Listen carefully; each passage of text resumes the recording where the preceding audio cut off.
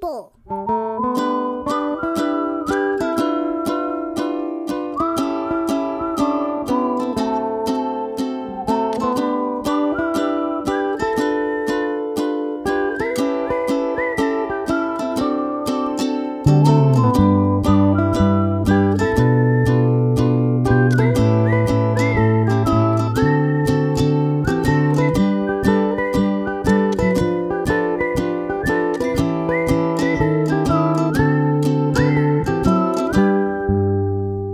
Hello, my friends, and welcome back to No Normal People.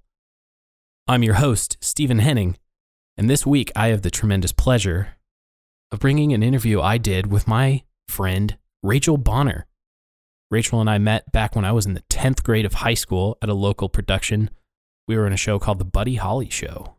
Rachel is an actor, she's a singer, she's a wife, a mother, a financial advisor, a leader of a branch of a financial advisor here in Billings named First Financial, married to a high-performing leader, business owner, running glass specialists here in Billings. I learned a lot from Rachel this week, especially our discussions around her morning habits and her routines that she's built into her life. Gonna have to buy myself a planner after this conversation. So listen in to see how she manages her day, how she keeps balanced, how she keeps healthy. She's another one of those incredibly inspiring women that I am fortunate enough to have in my circle. I really hope this show has been an inspiration to you listening. I hope you can get in line at your favorite coffee shop or look over to the desk next to you at work and realize that everyone you come into contact with has interesting stories. Everyone grew up somewhere. Everyone was born at one point, so everyone has a family. Everyone has something that gives them the juice. Whether it's their work or not, everyone has something that they could always be thinking and talking about when they're not called upon to be thinking and talking about anything else. I really just want to encourage everyone following here on the No Normal People podcast. Maybe you are following us on Instagram, Twitter, Facebook, whatever we do on social media and the people that we bring onto this show. These are the quote unquote normal people. I go to church with these people. I work with these people. I happen to know them because I took my headphones out at the coffee shop and struck up a conversation, offered a handshake. I just don't want that vision to be lost on this show. I really hope that you can take away from this podcast that you could be filling my role. I really don't need to be here behind the microphone. I just happen to be because I wanted an excuse to be podcasting. I didn't want a podcast that was all about, the next big author or artist or thought leader. We have enough podcasts like that out on the internet, quite honestly. So I wanted to give a voice to the people who are just podcast listeners like yourself.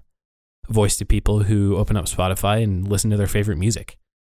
A voice to people who pick up the books at their local bookstore or order it on Amazon.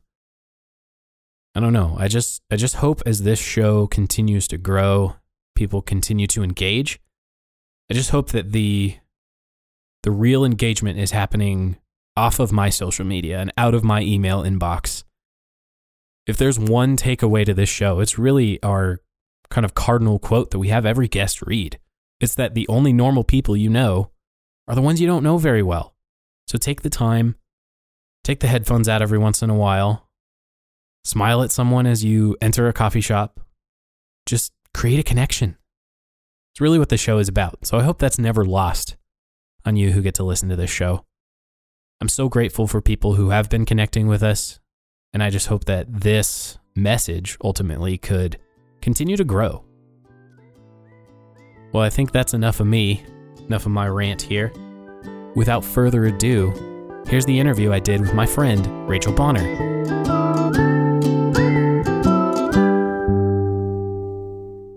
We're going to get started with rapid fire questions. Either or, from the gut.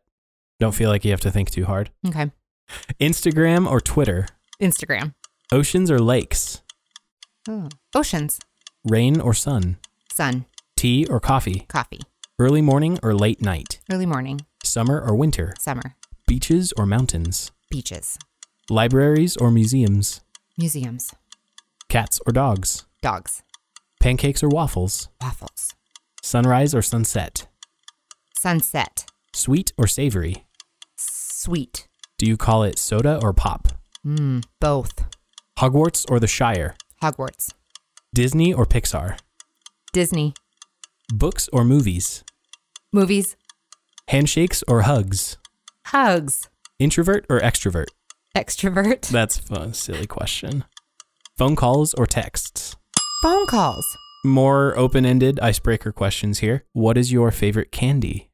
Ooh. Can it be a chocolate bar? It absolutely may be. Okay. The 1,000 bar. Oh my gosh. You probably don't know what it is. 100 grand? No, 100 grand. Yeah, something like that. That one. Or Carmelo. Okay. Mm-hmm. What is your favorite snack? Ooh, chips and salsa or chips and queso. Favorite morning drink?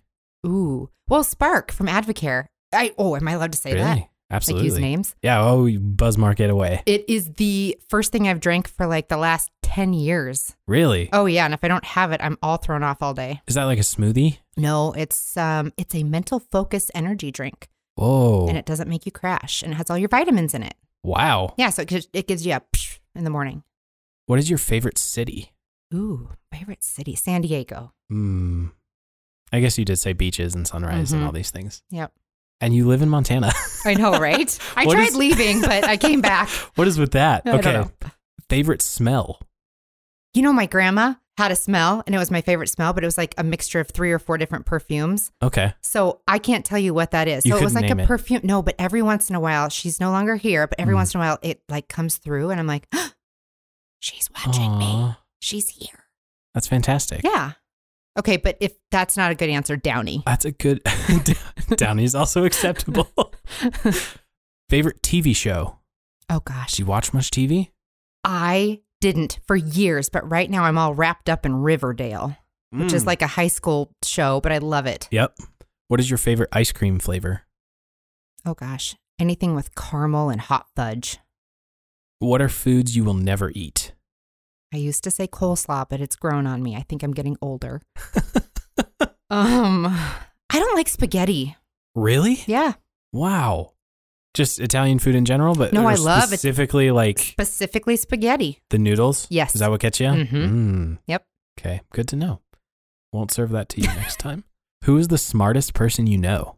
And this could be either you know them personally or you know of them. I would say my dad. Yeah. Do you have a secret talent?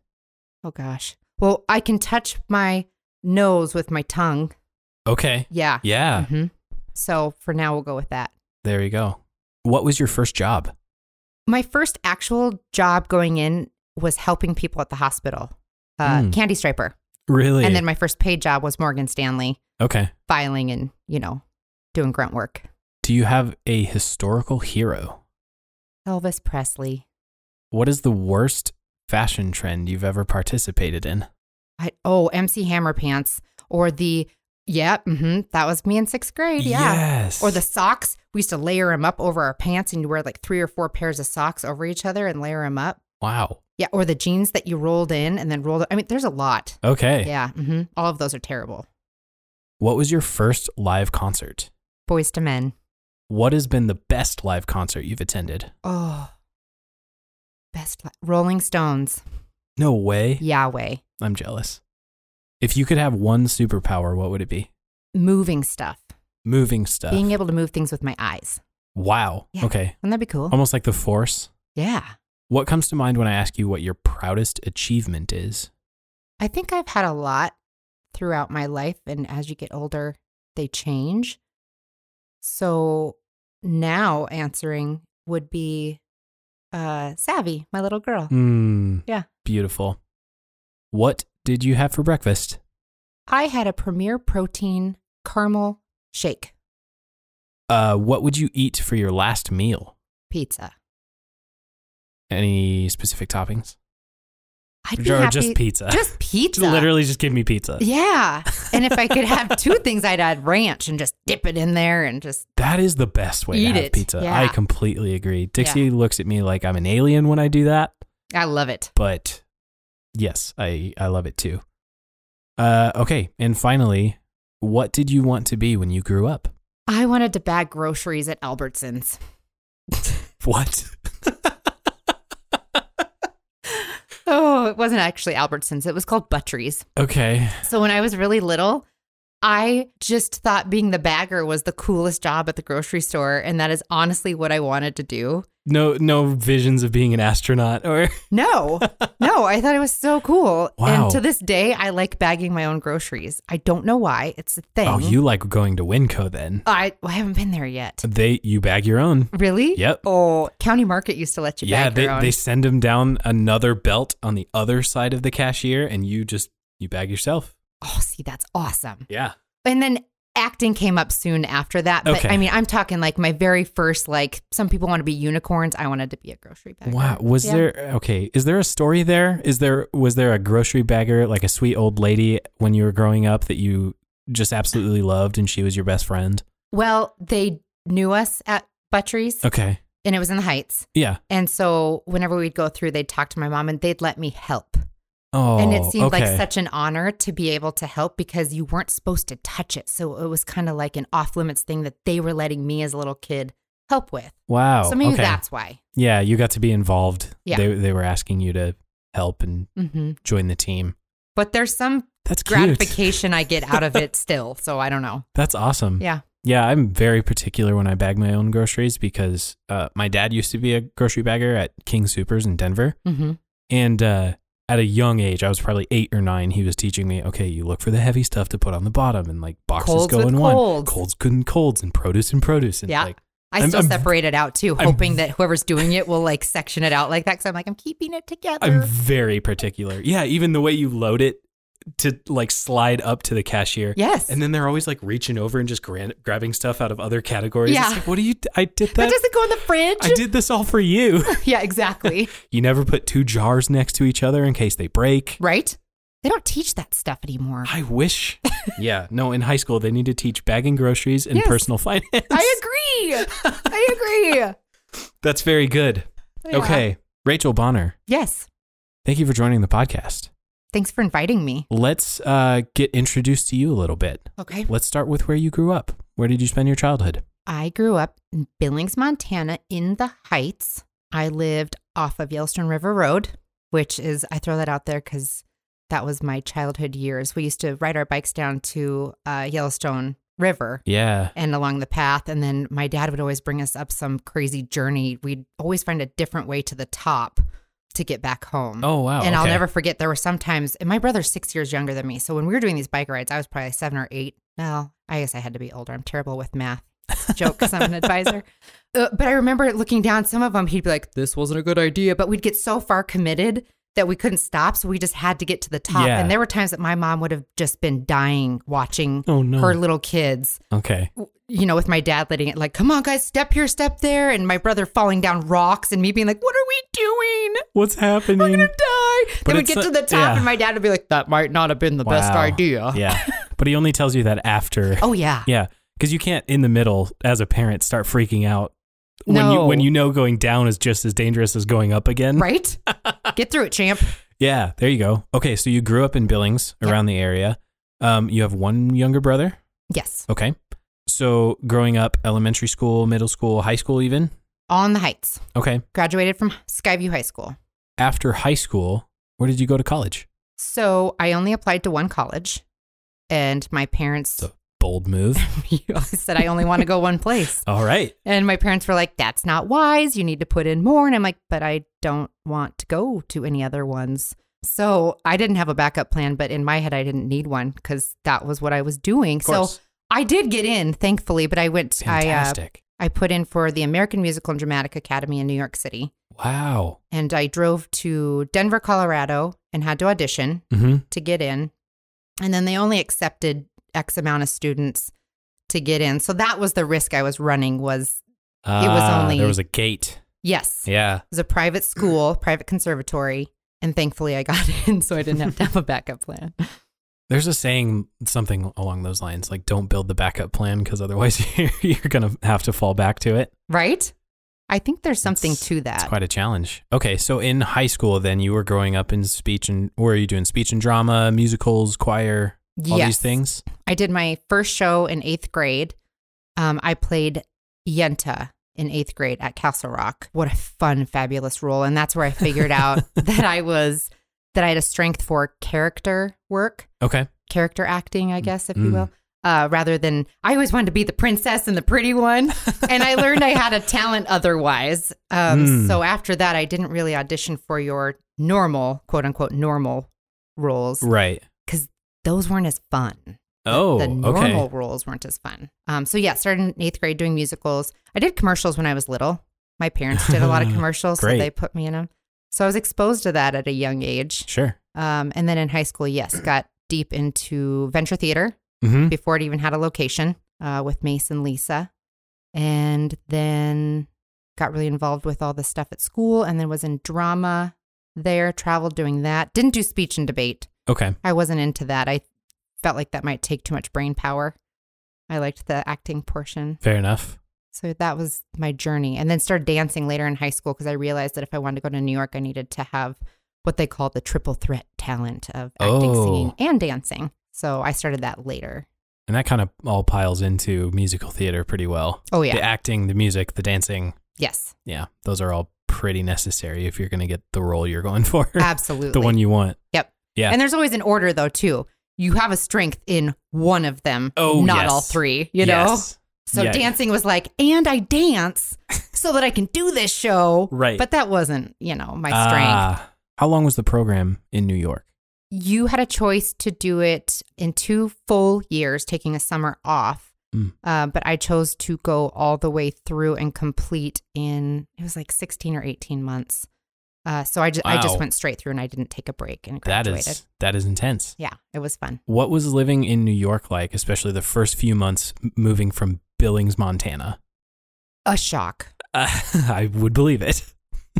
Thinking about it now, it still would be a shock because as we have grown, you're exposed to more here in Billings now, but we still don't have the culture that is in larger cities.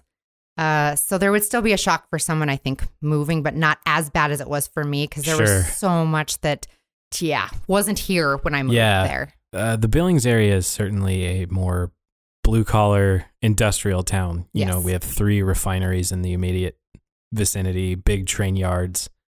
Oh, yeah, I got steel there. yards and lumber yards and all this. It's acting school. So the day I got there, they were asking me questions that my mom never raised us to ask people. And I won't even go into that. But things were just much more risque and I don't know, a whole other world. Yeah. Yeah. So a culture shock. I have to imagine it was just kind of a physical shock to be in an incredibly busy environment like that. Yeah. Like here, if the city wants to expand, we move horizontally. Right. Whereas that city pretty much has to go vertically. Yes. Yeah. That part I liked a lot, though. Okay. I had visited when I was younger. My dad was at Morgan Stanley for lots of years, so he would take us kids with him out there. My mom didn't like to travel, so we would go. And so that's why I knew I wanted to move out there and live out there. So I loved walking and being with all the people. So that part didn't overwhelm me. Okay. It was more of just how upfront people were about everything. Yeah. Nothing was off limits to ask No or talk holds about. barred. Oh, wow. Yeah. What are a couple things you miss about New York? Probably the people and the buildings and being able to walk everywhere. And I remember my favorite thing was to be on the streets, on the sidewalk on like a beautiful warm day. And you'd look up and you'd see the skyscrapers and you could just walk and enjoy just the architectural beauty and all the people and the break dancers on the street and the people singing in the subway. And there's just so much that happens outside there, so much life that there's never a dull moment being there. I miss that. Oh, yeah, absolutely. So you finished school, 18 months of pretty intense study. Oh, yeah. Where do you go from there? Good question. I started auditioning and got my first paid acting job at the Pennsylvania Renaissance Fair. Wow. Okay. So I moved to, I'm going to say this wrong if anybody's from Pennsylvania because we would get scolded if we said it wrong, but I moved outside of Lancaster, is I think how you're supposed to say it, Pennsylvania. Fair enough. And got my first paid job, which was really cool. What was the role you played there? I'm curious. Dole tear sheet. and I had a gun. And I would just run around in my old barmaid clothes. And Oh, my word. we had no rules. And I had a really good friend there, Happy Anderson, and he still acts and he's in the professional world now. Mm-hmm. And him and I were like, every time we'd go out there, we'd be like, so we could just eat people's food and then we wouldn't have to buy our own. Let's do it. So that's what we'd do. We'd like pretend hold them up with our guns and we'd eat their French fries and cheeseburgers and people thought it was funny and entertaining and they'd take pictures and we'd got lunch. No way. Yeah. What is this? And people they were like fan members. They made buttons of us and that like if we'd say weird things, they'd put what we said on the bottom of the button. People would write us letters. Oh, my goodness. Unreal. Was that anything like you were expecting when you were studying in New York? No, That's not fantastic. at all. And Yeah, you had dreams of probably something like Broadway or. Oh yeah, and here I am running around stealing people's French fries. That's fantastic. And then I'm like, what if we stole their beer? I mean, come on, you have that thought, you Right, know, of like course. how far can I go? Mm-hmm. And then you're like, germs, you know. Yeah, that's fair. Okay, so your first gig is in Pennsylvania. Mm-hmm. I'm curious to hear the story. Take as many steps as you want, but I'm curious to hear the story of how you end up back in Billings, Montana. Oh yikes! Okay, that is kind of a long one, Yeah, but I'll jump through sequentially in my head. sure. Before I left the Renaissance Fair, they hired me for one more time to play Madonna. That was also strange because I was literally signing autographs and people were calling me Madonna. Like that was weird but cool. Whoa. It's And good character work, though. right, it was great. This is your dream. Okay, so left the Renaissance Fair. Actually, I stayed there for a full year because I did Charles Dickens after that, which was a ball, total ball. I had a role like Lucille Ball. That was my character inspiration and just fun. And then I moved back to New York where I decided I wanted to get my 4-year degree. So I went and put in for, actually, I got a little lost. I was like, you know what? I love fashion and shoes. Maybe I should go to the Fashion Institute. Isn't that like a 21-year-old's brain? Like, oh, yeah. I live here. Why not do this too? I have a passing interest in this. It turns out you can't just go there. You have to have like credentials. Okay. Yeah. So that didn't pan out.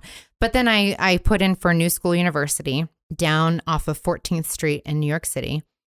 And I continued my study there. So all my credits from AMDA, American Musical and Dramatic Academy, transferred down to New School University where I studied literature and history primarily. And I ended up getting my 4-year degree from New School.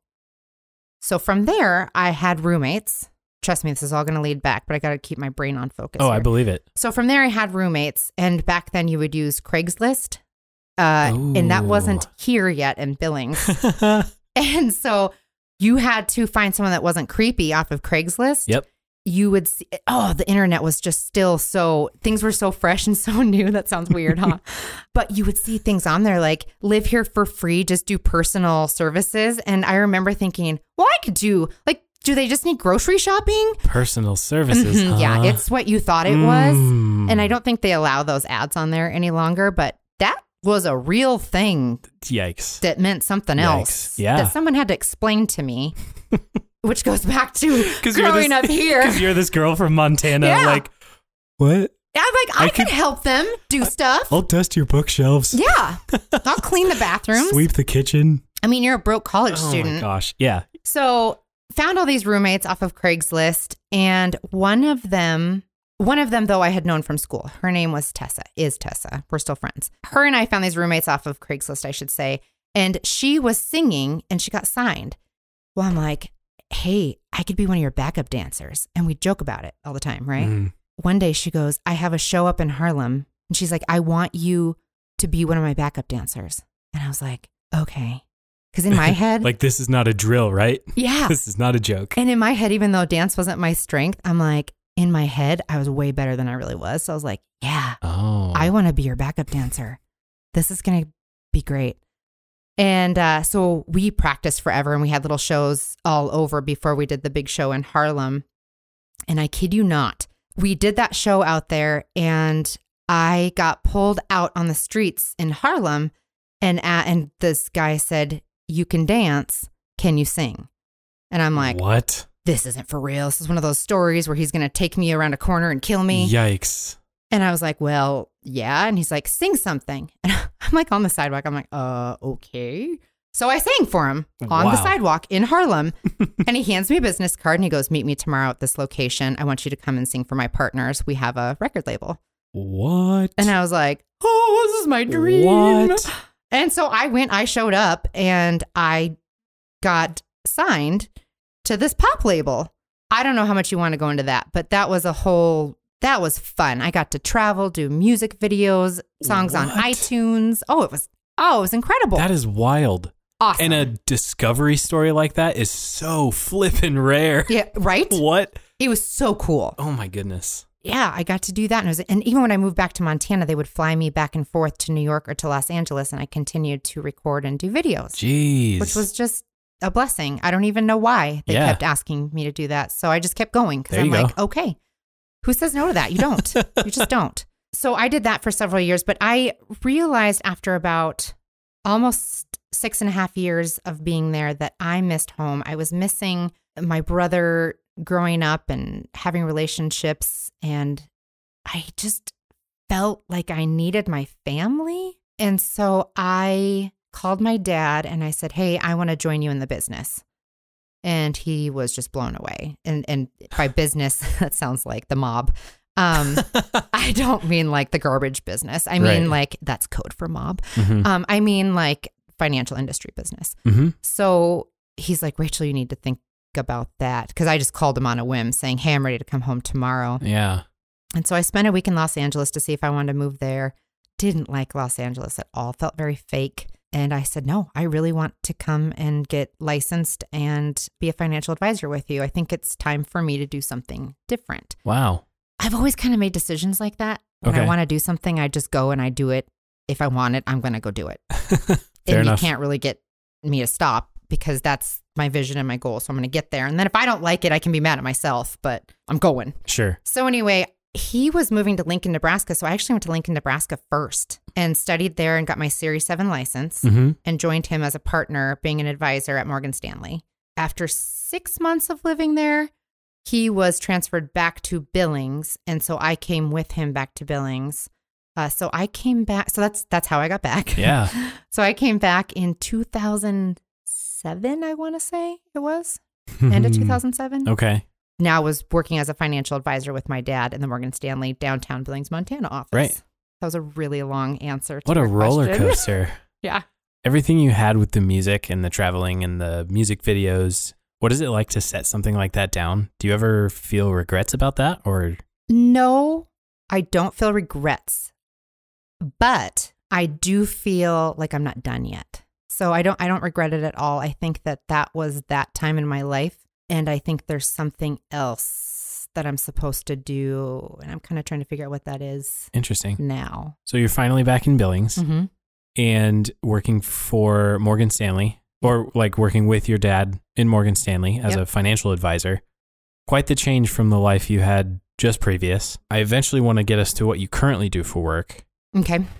So you and your dad are working together as so he was, advisors. Yep. He was managing the branch at Morgan Stanley and we were partnered. I had to build my own book there. So I didn't get to write off of the business that he had built himself in any way, shape, or form. And so when you say book, you're building your own book of clients. It's a very much an entrepreneurial venture at the same time. Oh, absolutely. Putting your financial knowledge to the test. Yes. Okay. Yeah. So you get Series 7 licensed.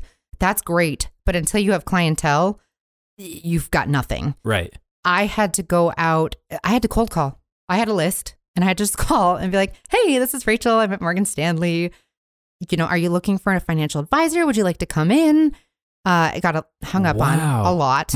Cold calling is not any fun. No. But if I didn't hit these points, first of all, if I wouldn't have passed my Series 7, my dad would have had to fire me. So that's number one. Okay. If you don't pass the test, you're fired. High It's stakes. a black and white deal. Yeah. Oh, yeah. Yeah. So thank goodness I passed. But next up is no one can feed you what they call assets or assets under management. Right. No one can feed you those. You have to build that yourself. And I don't know how that is now going in because I think people can actually buy other people's books and survive in the business. But when I started, that wasn't a thing. Interesting. You had to call and acquire the account yourself. And you had to hit these goals, these financial goals, before you could partner with somebody. Mm-hmm. And if you didn't hit these goals, you were fired. So every 6 months you'd have this goal, and they were tight goals. I mean, looking back, I don't even know how I did it, because you'd be like, it's going in at the skin of my teeth. Yeah. So that was me building the business before I could join Randy. But during that whole time, I assisted him, and that helped me continue to learn the business as I was bringing in my own clientele. And then we merged our books together and partnered there. Thanks for joining us on No Normal People this week. If you'd like to connect with our show on social media, you can do so at Facebook, Instagram, and Twitter, all at the tags @KnowPeoplePod. That's KNOW PeoplePod. And be sure to check out and use our hashtags No Normal People and KNP. If you're enjoying this show and would like to tell us about it, the best way to do so would be on Apple Podcasts. Leave us a 5-star review. And for Android users, head over to facebook.com/KnowPeoplePod and leave us a recommendation and a review. This helps get the word out about the show organically and helps us defeat our algorithm overlords.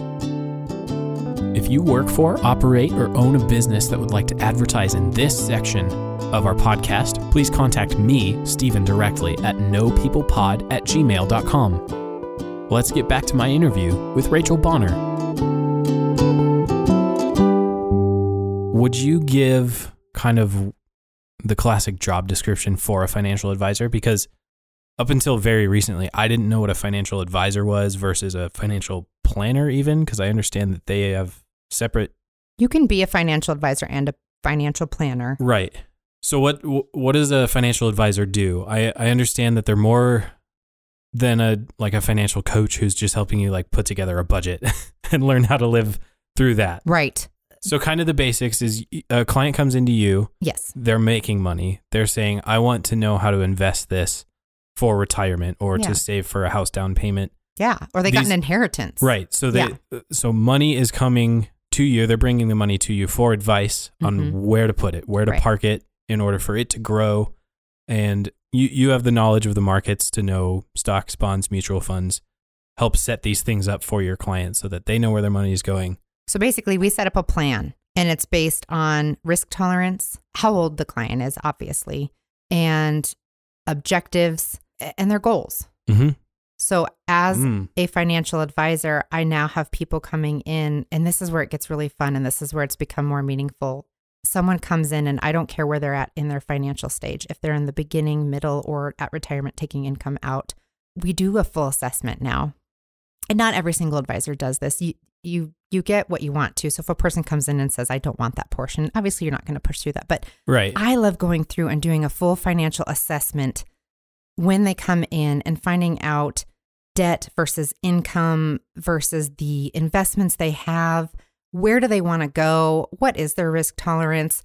Making sure they are financially healthy. If they're not, let's get them financially healthy. And then setting that plan up and really explaining so they understand. And that doesn't happen in one meeting. So it's an ongoing education to help people understand, what their money is doing, how it's invested, how it works, and also to give them that comfort. And again, education on how the stock market works. And when it goes down, explaining to them the positives of it going down. Right. So that when it does, and preparing them for that, because it will, it always does. Mm-hmm. But preparing them for that in a more exciting way, showing them, if you're in your retirement phase, you're set up this way. Here's what it's going to look like, but you're still getting your income. Or you're in your saving period and we're going to reinvest all of your dividends that are coming off of your investments. Mm-hmm. So when the market goes down, you are buying stuff on clearance. Who doesn't like stuff on clearance? And then the market comes back and you're making, just explaining to people how it works so they have the comfort of knowing that they're okay, they're in healthy, investments and where they're going. And then just periodically meeting to make sure that their goals have stayed the same, that they're on the same path, that nothing's changed. They haven't had a job change, et cetera. So, you're a really close person in their life. So for me, it's not just taking an account and just saying, here's what you should be invested in. It's like it's a holistic, it's a whole process. I love that. Yeah. I think that's the exact attitude that you need for someone in your job. Like it's frustrating to me that there are some people in your role that take it as oh, they gave me their money to invest and they just do it. They're not putting the time into the education, and they don't have that heart of a teacher to take their client and show them exactly, I think these mutual funds are good for you based on X, Y, and Z factors that we've already talked about. Right. This is why it's good. I'm keeping all these things in mind. Mm-hmm. And if I was your client, you'd be teaching me, this is why I'm making that decision. Right. And not just making it for me. Yeah. So I'm not just like writing you a check and you put it in whatever account is best. Yes. I know what is best because you've taught me. And you're not leaving. Together. You're not leaving going, well, I kind of understood. It's not like a doctor's appointment. Yeah. Where you're like, well, they kind of told me what I had, but it was such a long word that I don't really understand. And I understood in the moment, but I don't understand anymore. Oh my goodness, yes. It's like, I want you to actually grasp like a little bit, because you can't teach everybody everything in one meeting, but just ongoing. Yeah. People understanding what they're doing, because it's so, and you hear from spouses, that are typically older, where, the other one did all the investing and then they pass away. And then the one that's living still, they don't have a clue how it worked. Right. And yes, that's terrifying. And that is 100% what I am keeping in mind. So Dixie and I are just about to finish Dave Ramsey's Baby Step 3. Mm-hmm. We got out of debt. We're building our emergency fund, which already has come into play. And it's just the amount of freedom you feel when you don't have any debt hanging over you. You don't have the payments. You have a savings account that can handle something. Yep. So we're just about to enter Baby Steps 4, 5, and 6. And 4 is sitting down with what he calls like an endorsed, like, what does he call them? ELP, right. SmartVestor Pro. So we have 3 in our office. In your office. Yes. Oh my goodness. And I think I'm going to we're be working with them probably. Ones. I love that. Okay. So Dixie and I are just about to enter this phase where we're going to get really serious about putting a good chunk of our income into retirement savings, into like house down payment savings, all these things. And knowing what I know about the program and knowing what I know about what good financial advisors do, I've told Dixie this, like, we're going to go meet with a few of these people here in town and we are interviewing them. Yes. Yeah. We need someone who you feel like you can learn from, because I breathe this stuff. It's just endlessly interesting to me, but I need to know that there's a financial advisor that we've put in our corner that Dixie is so comfortable with that she can learn from and understand, God forbid anything happened to me. Like, we have the life insurance in place, we have the will in place, all these things, but that the financial advisor moving forward can be someone in her corner. Yeah. So that she doesn't have to like, well, Steven just handled all this stuff. Right. Someone that you both trust and feel comfortable with. That's so key. It's the biggest key. Trusting. That's the biggest part of it. It's a lot of relationship building. More than just talking details. I agree. 100%. Yeah. It really is. And you kind of hit on it a little bit too. I mean, in our industry now, it's the whole plan. So, if you don't have a plan for, let's say you needed a trust or you needed life insurance, or, I mean, we do the entire thing now. Like, that's part of the whole financial assessment. There's so much involved there. That's very cool. And so you do this on an individual basis. Yeah. And you have for a while. But now you are branch manager at First Financial here in Billings, overseeing how many advisors? 20 or 21? My goodness. 20 or 21. Okay. So I oversee the Billings office, and I took that over 4 years ago. And then I oversee an office in Casper, Wyoming, Wells Asset Management, but it's part of First Financial Billings. And then I oversee an office in Fargo, North Dakota. Wow. Yeah. So on the client level, we've talked about kind of the trust level you have to build, the relationship building that you're doing, helping people do a pretty wide assessment of their financial realities, right, and where they want to go in the future. But then you're also a leader in the office. Yeah. And you are creating trust and creating relationship with the people that answer to you, and that you are leading this team into a market like this. I know from past conversations between the two of us that you are a student of leadership and a student of culture building. Oh, yeah. What have been some of your favorite books, video series, trainings, conferences? Yeah. What kind of events have you valued the most in growing in your leadership skills and also your, advisor to client relationships? So the Global Leadership Conference locally is where I started. And that was awesome. I hadn't really done anything like that before. So it was a really good intro to that world of leadership. From there, John, my husband, he sought out an owner in town of a company and wanted to get some mentorship from him. And we started meeting at their house on a weekly basis, going through Dave Ramsey's EntreLeadership book. Yeah. And what a lot of people don't realize is they think Dave Ramsey is just financial, and they don't know this other arm of Ramsey, which is the EntreLeadership side. So he built this financial side that's just a beast, and it's thriving. So he's like, why don't I write a book to tell people how I did this, what works, what doesn't work? Exactly. So the EntreLeadership book comes in. Yep. And really, that's a playbook for anybody to take in. John uses it as his handbook at work. If you don't like what's in there, you don't ride this train, basically. And my work is different from John's work in the sense it's all the same because you're working with people, right? Sure, yeah. But I'm working with people who are essentially independent.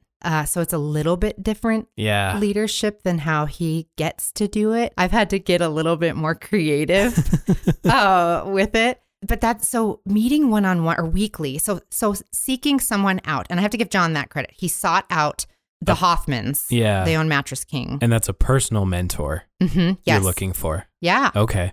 And it doesn't have to be someone you meet face to face, because I listen to podcasts. I mean, I love podcasts. Sure. I mean, the internet is free education. It's true. So you find someone you like and that kind of speaks your language and revs you up and gives you inspiration. Mm-hmm. I just listen to everything they have, But we got to meet with them weekly, and we still meet with them.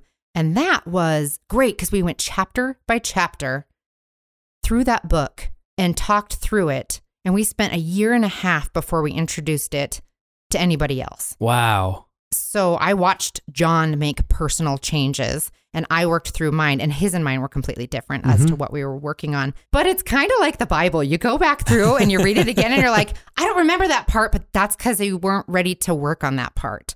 Oh. So you got to read it again and again and again and wow. again. So I've read it like 10 or 12 times now. And each time something new sticks out and you're like, it's time to start doing that. But because you can't implement everything overnight. In fact, if you can just change 1 or 2 things a year, you're doing good. Right. Because that sets you on quite a trajectory. Well, yeah.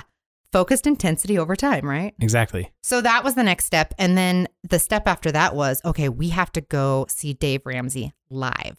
We have to invest in ourselves and pay the money. So it's cool. expensive, but you're investing in yourself. Yes. And go to the EntreLeadership Conference. And it was amazing. Mm-hmm. The most brilliant business people that you could get your hands on right in front of you, speaking, sharing their wisdom and their knowledge and their failures, which became opportunities right there in front of you. I mean, just incredible. And then I love Rachel Hollis.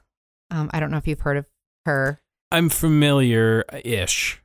Well, she wrote Girl Wash Your Face. Okay. And then she also wrote Girl Stop Apologizing. Oh. And so those two, Girl Wash Your Face changed me personally. I don't know why. It was just the right time for me to read it. And that kind of sent me on a journey of more intense self-growth. And I'm always into self-growth, but that was just like another level of it. So I went to her personal conference, which if you're not healthy personally and relationally, your business will suffer because you're not personally healthy. Oh, right? Yes. Yep. If you don't invest in yourself and you're just doing all these business conferences, but you're avoiding your own personal stuff, you hit a ceiling. But my husband saw me just completely obsessed. That's probably a terrible word to use, but I just love her. Right. And a Rise Business Conference came up. And so him and I went to that. So that was co-ed, but she has a lot of female followers. So it was co-ed, but it was still female dominant, which was kind of funny. Right. Different energy, but again, some of the wisest people in the room. And that's where I saw Brendon Burchard, which in 2019, that's where he kind of came about. And he runs a university for high performing people. Yep. And you can go and learn and train from him and all these people from Ramsey and Rachel Hollis, And Rachel Hollis has a huge Ramsey fan. They all start to tie over and you're hearing the same messages and you're seeing the same speakers. Yeah, it's weird how that happens. Huh? Oh, it's so funny. And then a lot of them came from Tony Robbins. Right. And so that's a whole other thing, but super cool. But Brendon Burchard, that's my latest, he is High Performance Habits. Yes. It's a brilliant book. So I'd say EntreLeadership, and I know you didn't ask me what my favorite books are, but this is where it started. Yeah. EntreLeadership is like the playbook that you go over and over and over to be a better leader, run a better business, and have everyone around you read it so they know what you're about, but also that you can have those meaningful, fruitful conversations that will actually change your culture and change how you're doing things at work. Because you can go in and you can attempt to change things, but that doesn't work unless people have buy-in. Yes. Yeah, absolutely. Jamie Beeson and I, on her episode, we were talking about how, at the gym, she's experiencing this thing where they asked her to help kind of build their culture. It was in a kind of a toxic, unhealthy place. Mm-hmm. And we're talking about how, like, we can implement as many systems and strategies as we want, but if we don't have the underlying, like, we don't have the culture just right underneath, we're leaning our ladder up against the wrong wall at that. We might as well be at that point because we're not building on a foundation that's worth building on, worth keeping. Yeah, absolutely. That's crazy. And that goes back to that train. Yes, absolutely. Hey, this is the train. It's going this way. If you don't like it, jump off the train. We love you. We still want you to do well. Right. This just isn't the right train for you. Yeah. My goodness. Okay. You are studied in fine arts. You're a performer, singer, dancer, songwriter a little bit. A little bit. Yep. Yeah. Mm-hmm. I actually like doing that. It's just you see how many don't get used and you're like, what's the point? Right. That's fair. On top of that, then, you became a financial advisor. Mm-hmm. You're a leader. You're married to someone who's a business owner, operator, leader of his own business. And you just became a mom in the last few years. Mm-hmm. Could we add any more to your plate? It's tricky. It's tricky. She's actually to an age where I can. Okay. Which is neat. Yeah. Yeah. There was a while there where Randy, my father, had bought First Financial. So I had not had Savvy yet. I was towards the end of my pregnancy. And he said, it's happening. You ready to take over? I hadn't even had my baby yet. Oh my goodness. And I was scheduled to take a 3-month leave. Right. I'm like, yeah. Because what are you going to say? No? Not yet. You don't have an option. Yeah. So yeah, I had Savvy and I think I took a month and a half off. A lot of that was my own personal choice. I'm a mover, goer, communicator, extrovert. Being home was hard for me. Okay. Honestly. So getting a couple days of work in here and there was like a treat or present. Okay. So being a mom is the biggest gift in the entire world, but being able to go to work too is a gift. Yeah, absolutely. And that's something that the Rachel Hollis thing helped me get over because I did have the mom guilt. Oh. I don't have that anymore. And basically she's like, your child gets to watch you growing up. I know my child gets to watch me while I'm leading and I'm teaching her how to be an independent woman. Right. And a leader. Like, so be proud of what you're doing and what you're showing your children. Don't feel guilty that you're not at home. Yeah. And, she's awesome. And she is not suffering from me going to, work. Yes. Yep. My mom was home with me and it was the biggest blessing in the world. So I think that probably gave me some of that guilt too. Because I know what it's like to have a mom that's just always there. Right. Like that is the biggest blessing in the world. If you're a stay-at-home mom, it's the hardest job in the world. I only did it for a month and a half and it's hard. The kid didn't even get a month and a half old. And I was like, I gotta, Right. So I don't know the true staying at home struggle, but I just know that it is the hardest job in the world. Yeah. But at the same time, if a mom works and has a child, there's no reason to feel guilty about going to work.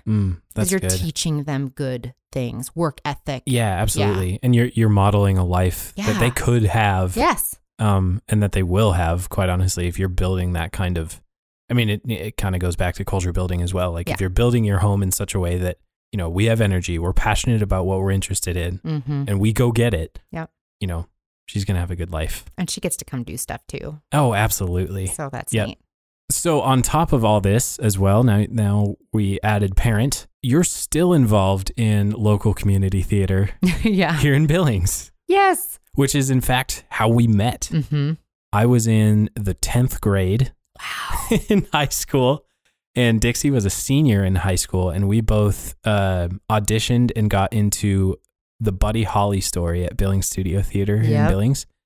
I was cast as one of the trio in the Buddy Holly band as the drummer.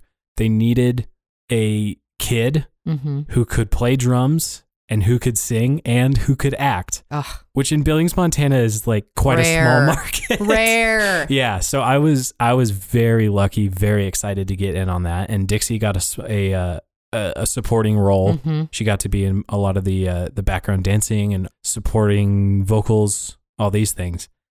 And you really got into the character acting that you loved so Maria much. Elena. Oh my goodness, yes. What is that TV show? It was the Spanish lady, and she was on there. That's where I got I don't remember the name of the show. It does remind me of, I always forget her name, but it reminds me of the mom on Modern Family. You know that show? That is where I got it. Yep. Yes. Yeah. Fantastic. I had not done that accent before, and I heard about the role, and I'm like, where have I heard it? And so I was watching Modern Family, and I'm like, her. And so I just watched it, studied it, and went in and used her accent. Oh my goodness. And that's why it sounds like her, because that's where I stole it from. Right. Yeah, that's great. Yeah. So that's where you and I originally met, was in that's crazy. Local theater, right? Yep. You're still involved in theater, is that correct? I took a break, a pretty long break, actually. I was doing shows back to back to back to back to back. So I took a break from that world, and I went back last year, 2019, and did a role, and it reminded me how much I love it. Yes. Oh, it was so fun. Mm-hmm. And got to play little character roles, do a little improv. They let me go loose a little bit. And I'm just so grateful that I got to do that. And that kind of re-inspires that whole question of, do I regret not doing it any longer, or, staying in Yeah, absolutely. And I don't, because there's still big things, and I just don't know what they are. Okay. Then is there anything apart from what we've talked about already that you would say you're passionate about? In other words, what could you think and talk about when you have nothing else to think and talk about? That's my favorite way of rephrasing that question. Okay, here's where I'm at in my life. Yeah.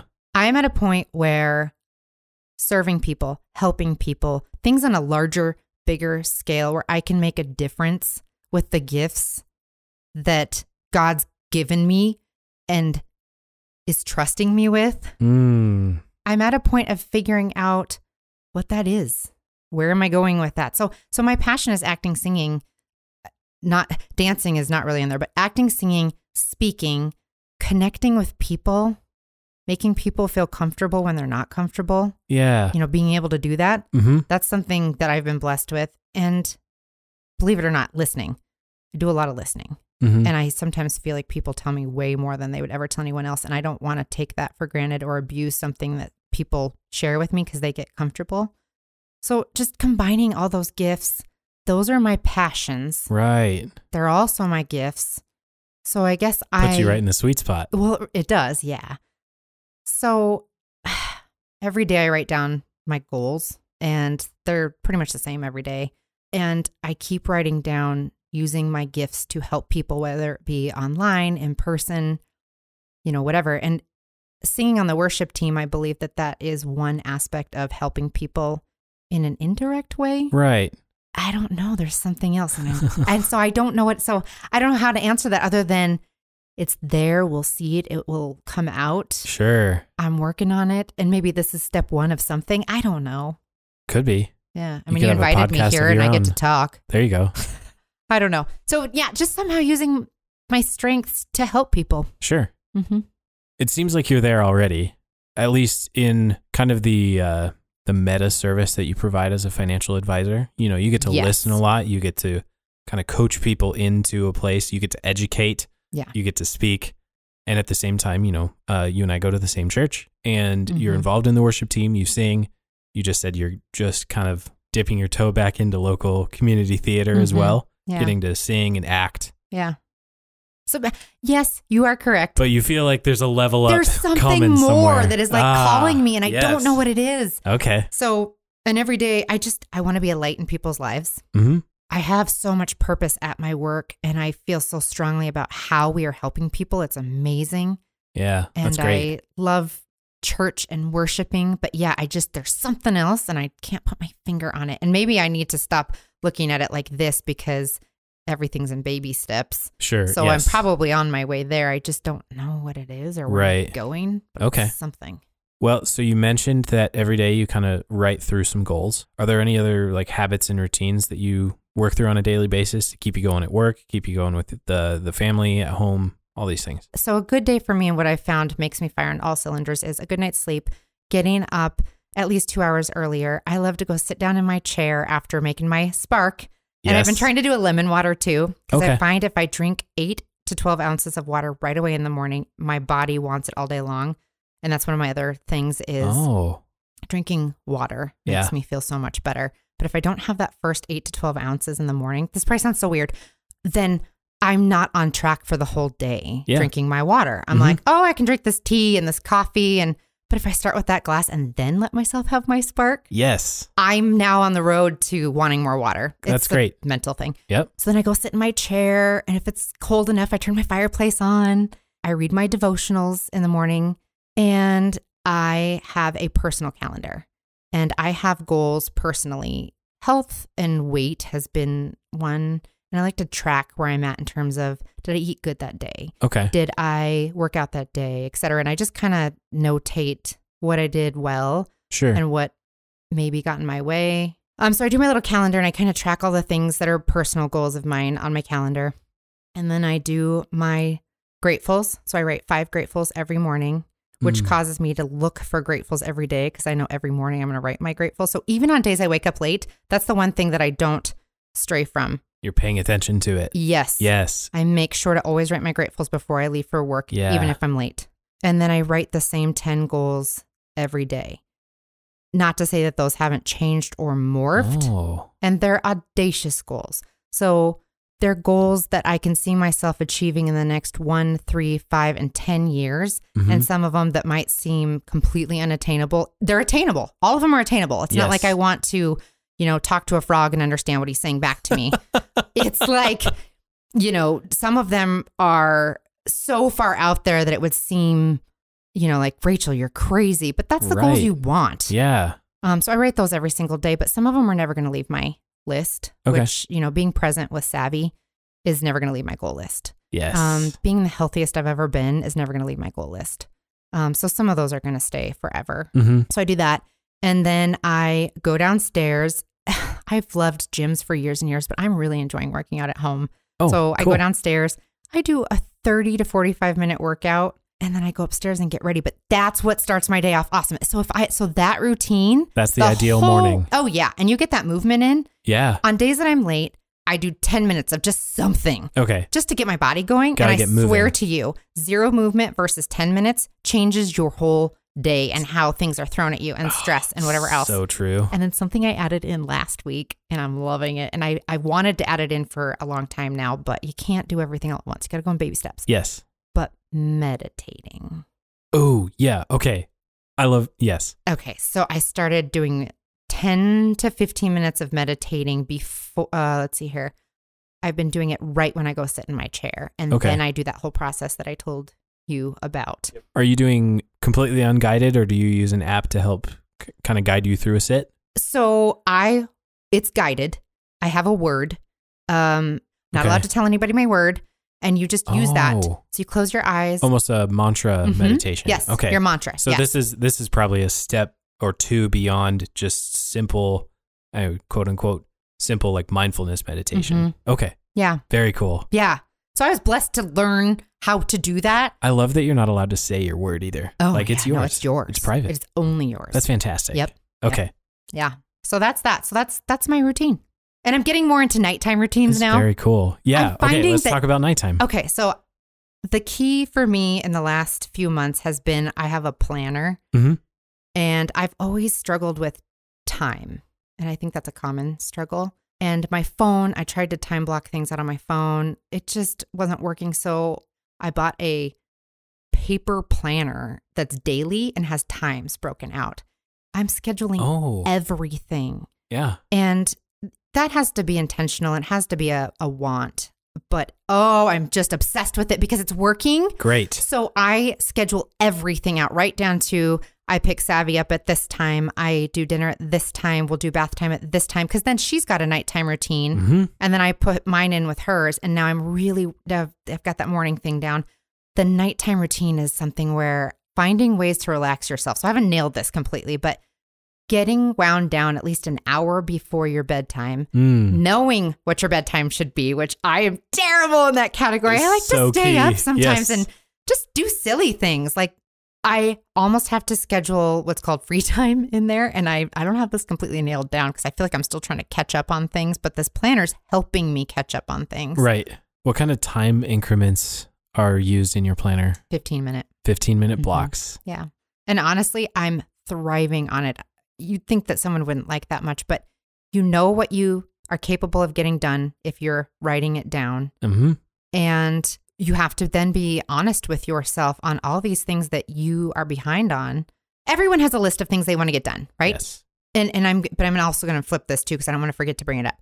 We also have free time, right? Mm-hmm. Or time where we're like, sometimes where we're like, we just want to be lazy, or times where we know we should be doing something, but we have so much we don't know what to choose. Yeah. This is forcing me to choose. Yeah. Forces you to choose, but also I would argue you don't get to call it lazy if you actually schedule the unstructured time. That's what I wanted to bring up is. That's so good. Yes. I'm actually scheduling.